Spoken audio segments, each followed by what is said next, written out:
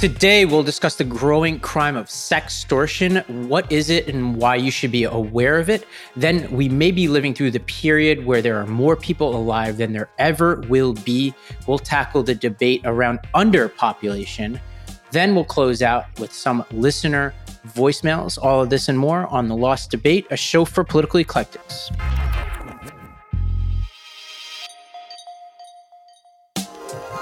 Hello, everybody. I'm Ravi Gupta. And I'm Ricky Schlott. Well, Ricky, big news in the New York Times. Yes, indeed. Tell us about it. My book, The Canceling of the American Mind, is now out next month, which is crazy, October 17th. And we made the Times' 33 nonfiction books to read this fall, which was pretty cool to see my name in the Times. That's a first for sure. Not that I'm really a regular Times reader, but I admit that it still got me a little bit excited. I'm saying. You can't dig them if they're giving you a shout out. No, I'm saying. I'm fully admitting that it excited me, despite the fact that I might have thought otherwise. But it was very cool. So please, anyone who's interested in the book, consider pre-ordering it. I also did the audiobook, so you can hear my lovely voice read 8.5 hours of cancel culture horror stories. That was awful. And I also made the mistake of doing it while working full time and during the weekends in the summer. So I was like, what happened to this summer? Where did it go? Well, I spent it locked in a bunker. But I brought my cat one day, which was kind of fun. She helped with the audio engineering front. Anyways, so pre-order. It's on Amazon. Well, New York Times wasn't the only New York publication that your name showed up in. Oh, that was just the worst transition of all time, but we'll go with it. You wrote an article about sextortion. Yes. And I think this will be interesting to a lot of parents and educators in the audience, or just anybody who's got a social media account. Why don't you start with the story of Waylon Schaefer? And I think through that story, we can learn about this new phenomenon of crime. Yeah. So the origin of this article was a KTVQ news report from up in Montana, like a local news station.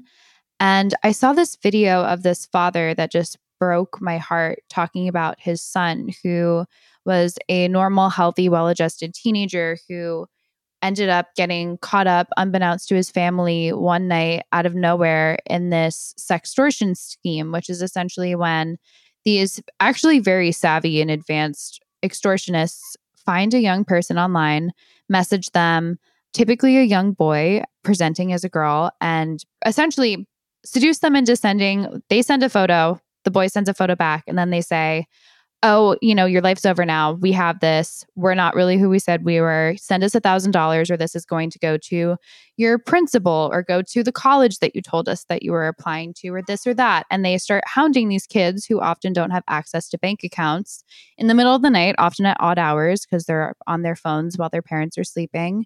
And in this case of Waylon Schaefer, his father, Jason, his son took his own life as a result of this because of just the overwhelming dread that he felt as a result of this blackmail within a day of this whole thing transpiring. And when I heard his story, it just absolutely broke my heart. So this is, again, KTVQ News' interview of Jason, who I later spoke to myself. Waylon was definitely a different breed. And I knew it from the time he was 3 months old, like, wow, look what I got. That kid lived the best life a little Montana boy ever could have. It was a normal morning, and that's one thing I'm really happy about, that in this house, you did never go to bed or leave the house every day without saying, I love you, have a good day. I had 3 minutes to see what was going through his head. So that's his silver Ram Charger sitting out there, and I noticed it was gone, and that's when I knew immediately, like, something is not right. I knew something backed him into a corner, but it just took a month to find out what it really was. He didn't want to do what he did, but basically they threatened him to the point that they basically told him, like, hey, we're sending them out one by one right now. I firmly believe he thought that everything was out there. So before he drove up 9 Mile and sat down underneath the tree and did his business, he deleted his entire phone. There was no text messages. There was no apps. There was nothing. They don't care about anybody else's life. They don't, I wish they had a different heart, but they're at the point where there's been kids that say, hey, I'm just going to go kill myself if you keep bugging me. And they say, go ahead, your life's already over. All I had to do is get on his phone and send those guys a nice little selfie with a middle finger and say, leave them alone, and it would have been over with. It would have been over with. It's the only way I can really avenge it, honestly. It's the only way I can, it's good medicine, like I told you. It's the only way I can feel like I'm doing something for him. Like, people need to talk about it. You can't say enough about it. You cannot spread the word enough. Our kids are just so naive. Even listening back to this, like, chokes me up a little bit. It's when I first heard this single story, I thought, this sounds like a freak incident and something totally tragic. And then I looked it up, and there's story after story after story of young men who this exact same thing is happening to, and whose parents are brave enough to actually put themselves out there, who are getting a lot of flack as parents and being criticized, which is just really heartbreaking to me. They've been through enough, but are brave enough to put themselves and their family and their face and their name out there to warn other families. This is absolutely not an isolated incident. And I give Jason so much credit for speaking out. Yeah, and tell us a little bit about the scope of this. So, what are the sort of age ranges that this tends to happen to, and how are people finding them? Yeah, so this is an organized crime ring that centers in Nigeria and the Ivory Coast. And there are people who have really just systematically just gone for 13 to 17-year-old boys. Typically, they seem to be the most susceptible. They're contacting them on Instagram, Snapchat, WhatsApp. And the problem in terms of actually figuring out how many suicides there are is that this, as Jason said, oftentimes the parents have no idea what happened. This came out of absolutely nowhere. The only reason he knows what happened is because the FBI did a scrub of his child's phone and ended up finding that out. And so he spent a month wondering what in the world went wrong. And that's the explanation that he was given, along with one of the other parents I spoke to as well, who just, they didn't know for weeks. So there are probably countless more stories of unexplained suicides, particularly of young boys as a result of this. But the National Center for Missing and Exploited Children has a cyber tip line. They say the number of these cases doubled between 2019 and 2021, and they expect that those numbers have gone up even more since, especially since young people have been even more online, and especially developing their sexuality online post-pandemic for the kids who, went through lockdown with the cell phone and hormones. And they have 250,000 reports of online enticement since 2016, and are also aware of more than a dozen suicides in just this past year alone as a result of this scheme. The FBI has put out a warning. And then just one thing, since it's so hard to put the national number on this, I found this very interesting. The Tampa police came out recently in partnership with the FBI to warn about this on a local level. And just in Tampa, in the Tampa area that reports to this police department, there were 15 cases of just minors having this happen to them just this summer. So, and those are the people that are reporting. And this is one locality. So this is happening on a mass scale. We'll never know how many people just blocked the person. We'll never know how many kids spent days not sleeping out of fear that all of their personal information got leaked out. And so this is a wide scale problem, and one that I've not heard enough attention paid to. Yeah, the only number I could find, and maybe you have different, more updated numbers, was from 2021 from the FBI. They said they came up with a number of 3,000 U.S. minors, primarily boys, were victims. And as you said, obviously that they must be getting that number exploding in the past. Yeah. And literally over the past couple months, I spoke to 3 parents for this story, and all 3 of them, their child died within the last year. And typically when you talk about something as sensitive as this, I spoke to parents whose children had weed-induced psychosis. It takes people a while to process this and actually start talking about this. And I was shocked by how raw and how recent. Jason's son died in December, and he was willing to speak to me for this article, which I just can't even underscore how much I admire that. That takes a lot of guts, especially because it's embarrassing for your kid. It's embarrassing for your family. But this is something that, these kids get just the fear of their entire lives crumbling around them. They're worried that if they go to their parents that they're going to get in trouble.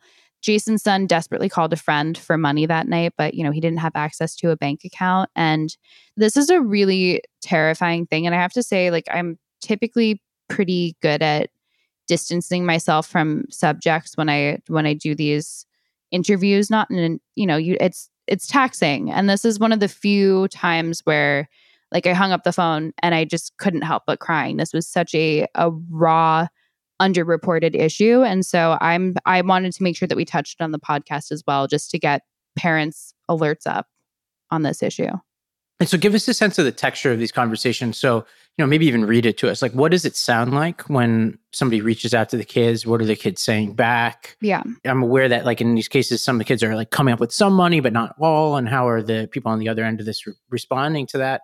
So essentially, they'll find a kid and spend enough time doing their homework. It's not like the Nigerian prince emails from days past, and they'll follow a few of their friends, and they'll search in their Instagram following all the people with their last names so they know who their families are. They'll find out the name of the principal of their school. They'll really do a deep dive and have their homework ready. And then they'll approach this kid and figure out, like what they like based on their social media, and they're posing as a attractive girl and actually curating a social media profile to go along with it. It's not just some random profile picture, and following oftentimes a couple of their friends as well, just to seem as though there's someone actually in their universe. And often will say, I go to this high school or that high school. And they'll start, like puffing up their ego and asking about football or this or that. And it's late at night, and pretty quickly turn the conversation sexual via text. And then sometimes they'll send an explicit photo that they pull from the internet of a girl. Other times they'll actually use doctored footage from porn sites and FaceTime them as well. And then almost instantaneously, as soon as they get anything back, which they almost always solicit something back, instantaneously the conversation turns, and it's, we have your information. Here's your principal, here's your parent, here's your this, here's your that, like all the places that they know are vulnerable for this kid. And send us, some, I've heard anything from $500 to $5,000 is what they're asking these kids for. Send it to us now, or we're going to start sending this out one by one. And then they start sending oftentimes doctored screenshots, sending it out even if they hadn't. And kids will start to say like, oh, I'm going to kill myself. Like, don't do this to me. And they'll taunt them into it and say, go for it. Your life's already over. I don't care.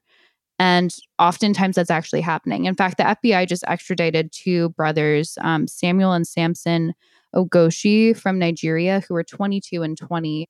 And these brothers were complicit in the suicide of a teen in Michigan who took his life as a result. My sense was in reading some of these articles that there does also seem to be a growing domestic counterpart to this. So there was some kind of activity in Los Angeles. What do you know about this? Like on the receiving, on the sort of extortion side of things. Yes. So one of the mothers that I spoke to actually got a little tiny bit of justice in her son's death recently. In Los Angeles, a man named Jonathan Cassie, who is a 25-year-old, was serving effectively as the money mule for sextortionists in Africa and getting the money wired to him domestically and then sending it off, and also was engaging in some of these conversations himself. So there was a bust of him domestically, but it seems like pretty much every major case points back to these extortionists abroad. And the hotspot is definitely Africa. And so, and when you were reporting this, like, is there any sense of like any effective tools that parents had to have at their disposal, or schools or law enforcement? Like what should people listening to this do about this? The number one thing is, if it happens, block them and do not respond, period. I mean, in every instance that I encountered in researching this article, these people don't actually leak the photos, even if they said they have, even if they're sending screenshots, because there's no money in gain for them in terms of actually exposing people. So it's often bluff, perhaps not always, but the best course of action is to block. I spoke to a mom who's an educator who had parental controls on her kid's phone, and he downloaded an app late at night and died 4 hours later. So it's hard to say how to actually prevent it from happening. The thing that I would suggest, as a young person who grew up on the internet, and after speaking to all these parents about what they would have done differently, is a very explicit conversation with your child when they get a phone at a young age, and tell them, if anything happens to you, the internet is a scary place. You're a child. I understand that things may happen. And if they do, and if you're scared, and if you're worried, I will not judge you. You can come to me. We can go straight to law enforcement, and you don't even have to tell me what happened, but I will be there as a resource. Wake me up at any hour of the night.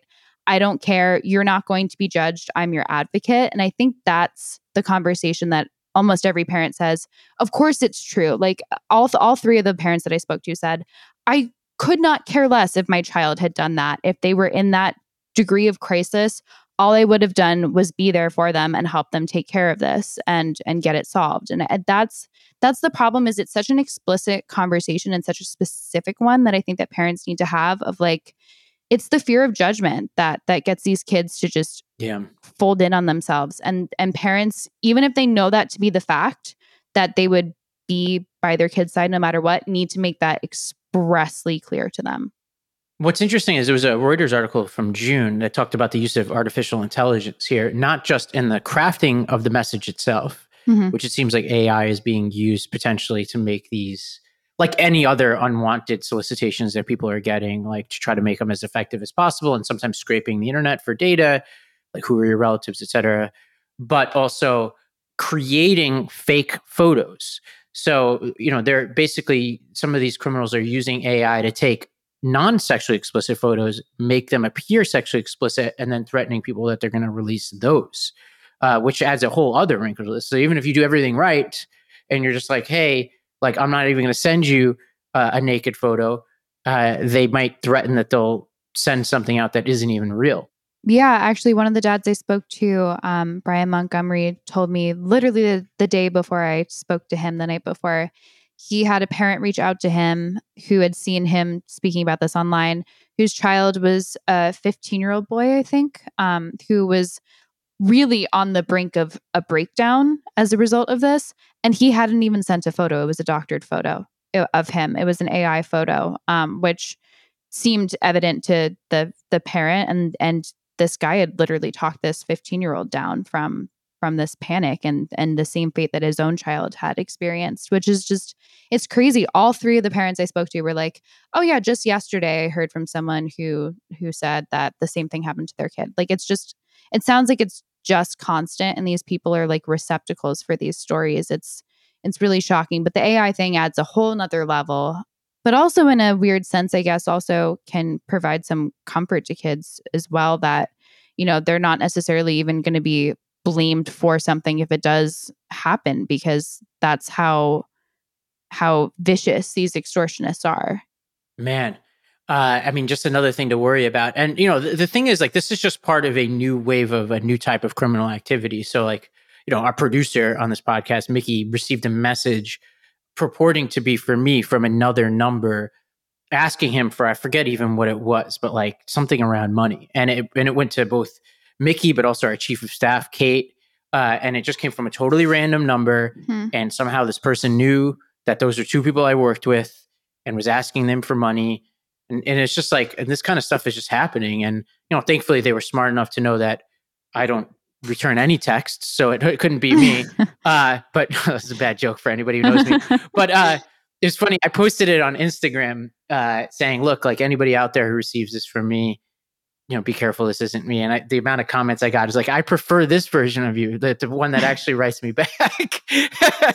So it gave me something to think about in my digital communication. I guess what it means is I'm not the most responsive texter in the world. But back to more serious matters, educators out there, this should be a part of, I don't know if we'd call this sex education as much as it would be like just digital awareness and like safety. Like, I think this should be an absolutely crucial part of middle school and high school curriculum, warning kids about the dangers of these kinds of things. Obviously, parents should be brought into that conversation. Parents, you should be having this conversation with your kids. But also, if you're adults, like, chances are they're trying these things on all types of people for all different types of reasons. So they're probably coming up with as many creative ways as possible to threaten as many people as possible. And obviously, children are the most vulnerable. And that's what's playing out here.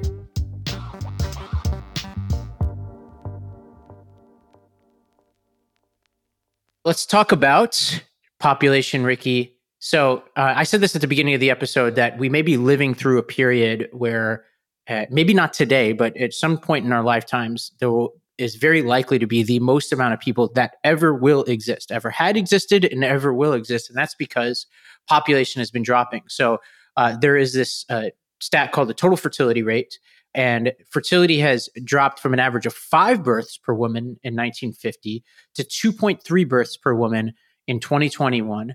And so women and families, largely either delaying the decision to have children or not having them at all. And it looks like the projection, according to the UN, is to hit 2.1 births per woman by 2050. And this has set off a debate, and this is happening in the US. We're below replacement value in the US. Replacement value, that's a sports term, but replacement rate in the US by a pretty significant margin, which we'll get to.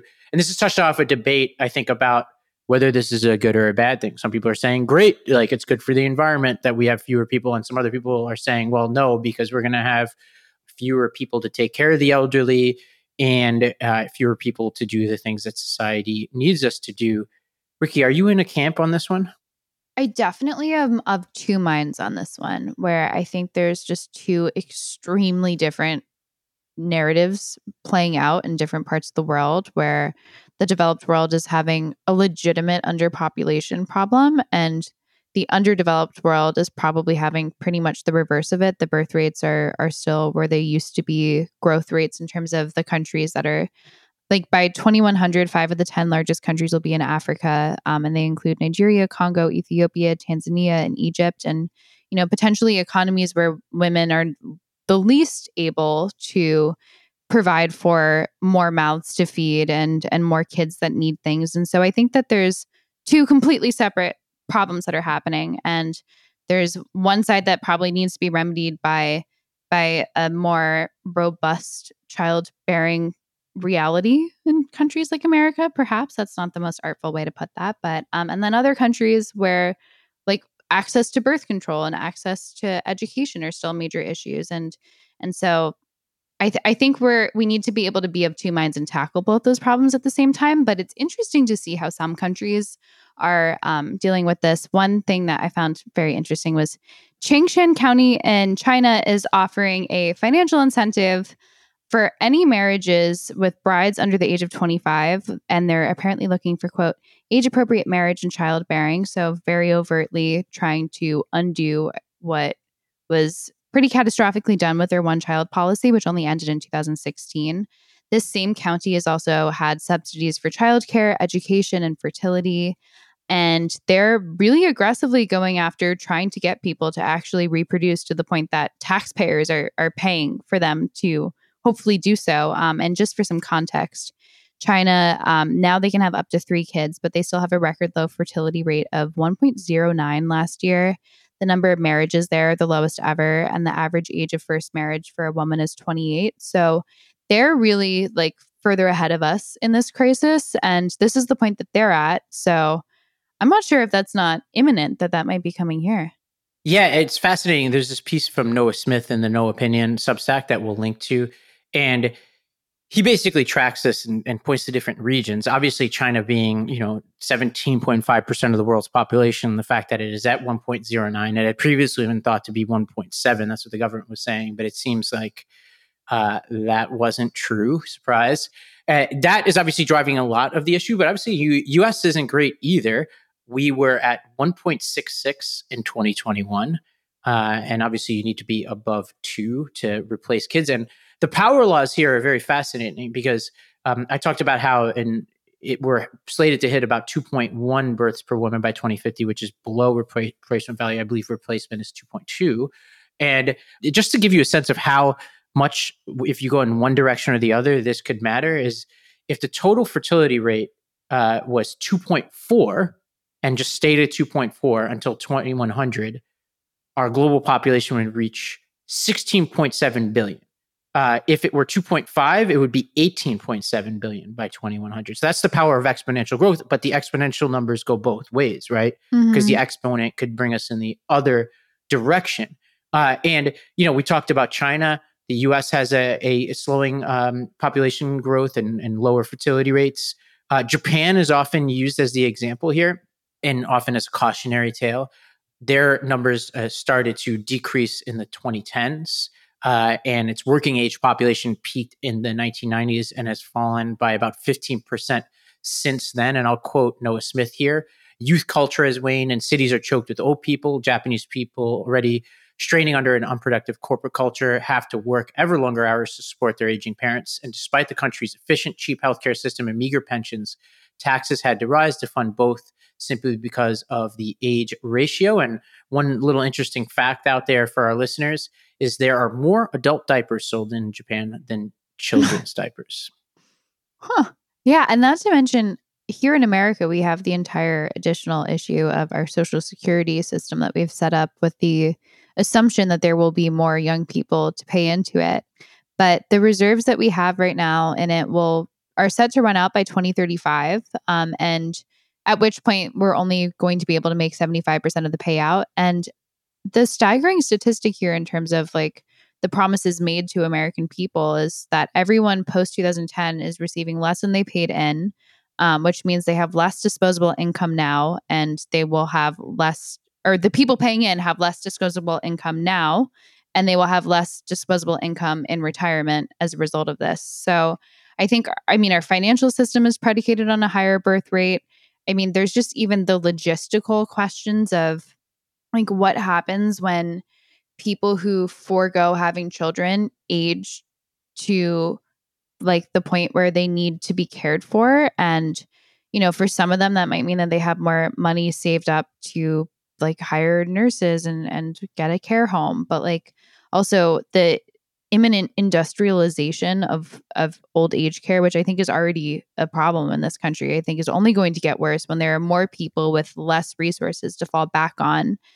And yeah, I mean, I generally think like I'm not in the Elon Musk camp of like, let's repopulate another planet and have like 15 kids with 15 women. But I think there's a legitimate concern and a legitimate reason to have a conversation as a culture and say like, yeah, actually it might be beneficial for our future and our prosperity to have kids. But then you have people on the other side of the debate where they're like, I'm not going to have a kid with climate change. Like, no, have a kid that'll solve climate change. How about that? That's my thought. Well, I do want to get to the other side of the argument, but before we get there, let's just lay out those arguments as to why this is a bad idea. So you talked about one, which is the aging population having no one to care for them. That is already starting to become an issue.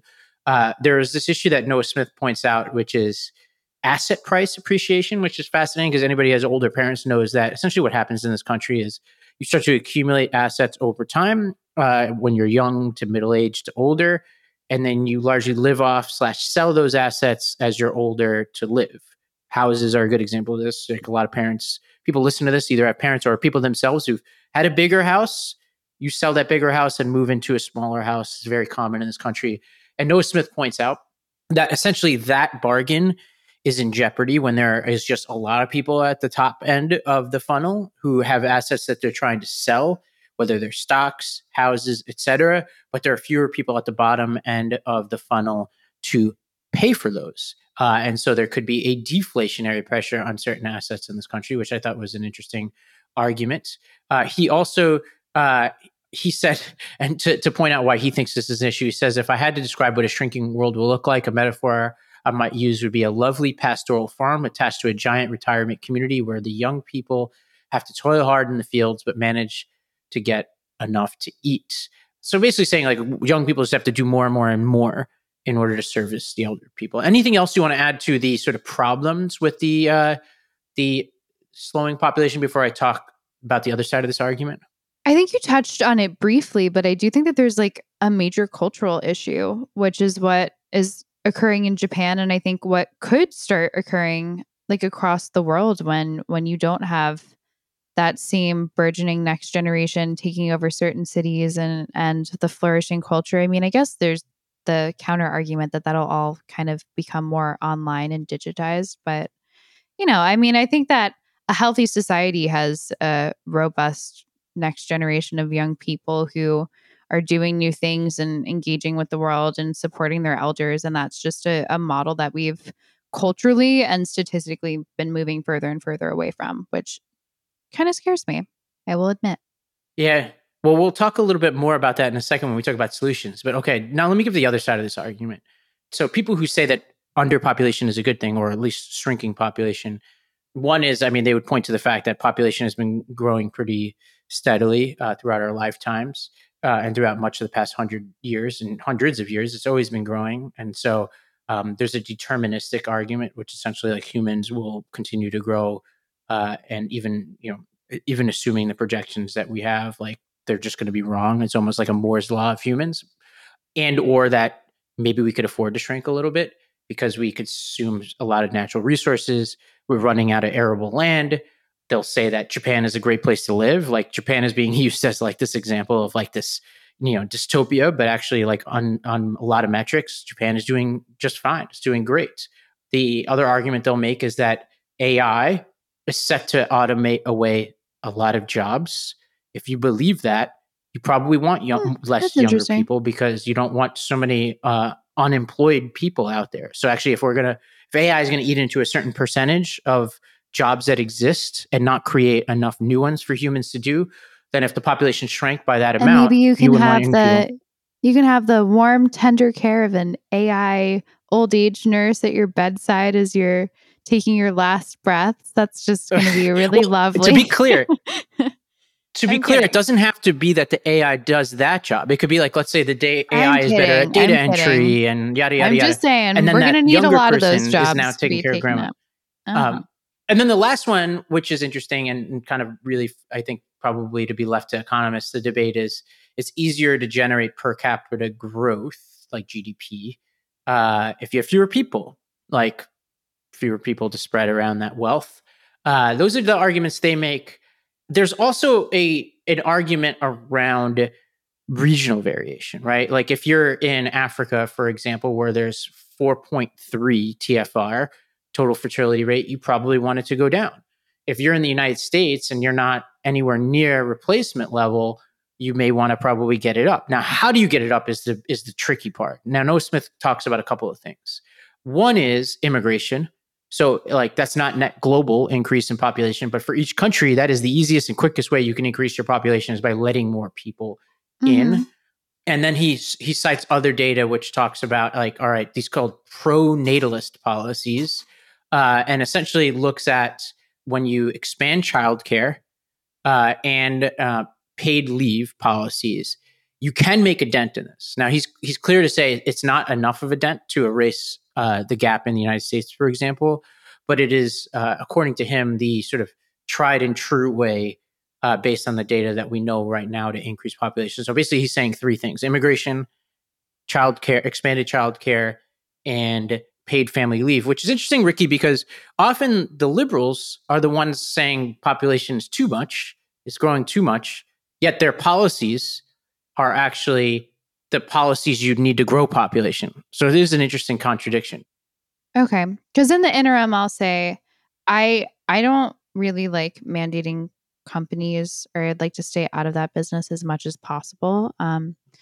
But I would say, like, I'm still in that same camp that I was in last week when we talked about the childcare situation and the fact that we should have a child tax credit. Like, if this is benefiting our country, that the fact that are having more children and that you're participating in the economy at the same point in time, then I think it's absolutely you should not have to pay in the same amount, or at least should have some of the costs of childcare offset by a reduction in your taxes, which I think is a less interventionalist way to do the same thing, would be my opinion. I'm always in favor of fewer taxes, but yeah, I also think there are industries that have burgeoned around how difficult it is to balance family and work life. And I think that that's a way that the government could actually make some meaningful progress.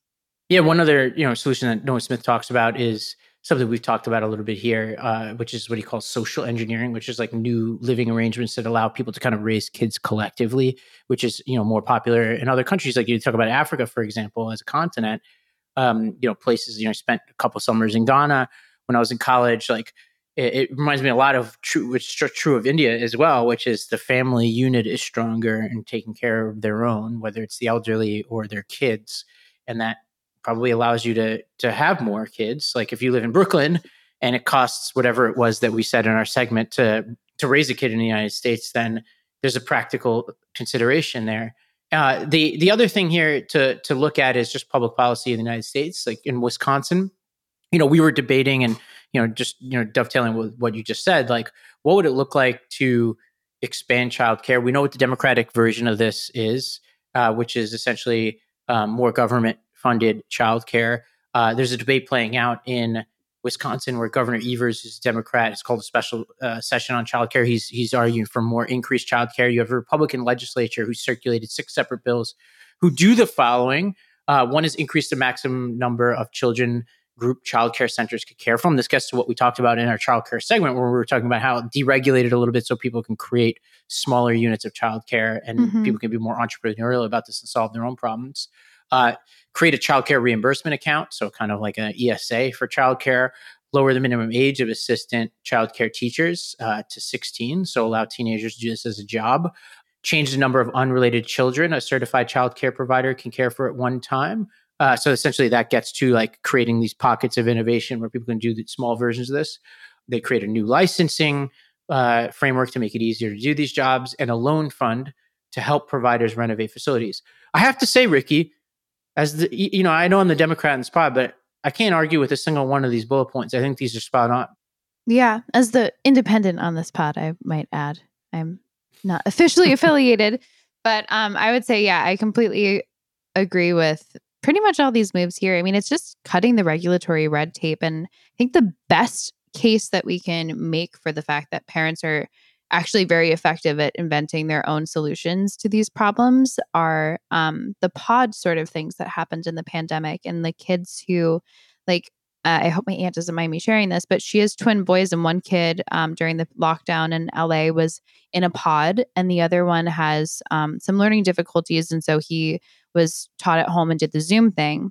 And like she said, the benefit that her one child got from being in that environment and was actually far beyond what he was getting in his very good school that he was going to. And so I think that the government should have a little more faith in people's ability to actually know what's best for their children. I realize that there are probably some truly concerning things that could arise out of a completely unregulated childcare system and corners cut that would be hugely disastrous and probably impact people at the lower end of the socioeconomic scale more so than anyone else. So I think there should be some guardrails somewhere, but certainly allowing for some innovation and getting the government as much out of people's business in terms of how they care for their children and balance their work life, child, family situation is generally a net positive. Yep. Well, we'll keep an eye on the Wisconsin legislative session. If you have good ideas, it seems like listeners have a lot to say on childcare. We've gotten a lot of voicemails. We had one listener who sent in a voicemail calling me out for saying that we should have a basic right to childcare in this country because I think the words I used were that so people could be quote unquote productive members of society. Sorry about that word choice. Our listener did not like that because it basically implied that people who are taking care of their kids at home are not productive members of society. So sorry, listener, and any other listeners who are staying I'm sorry. home. If I had caught that, I would have fixed it in real time. But I somehow I didn't go back and listen to what I say. So I just trust the listener for saying that, and I did not mean to imply that people who stay home aren't productive members of society. I think is what is implied by this segment. And the last one is that actually these are the most important jobs we have, whether you do it on your own or you do it for other people. And hopefully more states follow Wisconsin and allow people to help each other more easily, start businesses to help each other.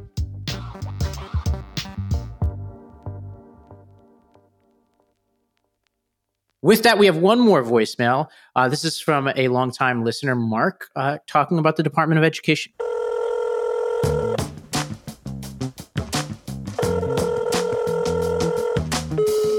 Hey, this is Ricky. You've reached the Lost Debate. If you have some feedback for us, leave it after the tone.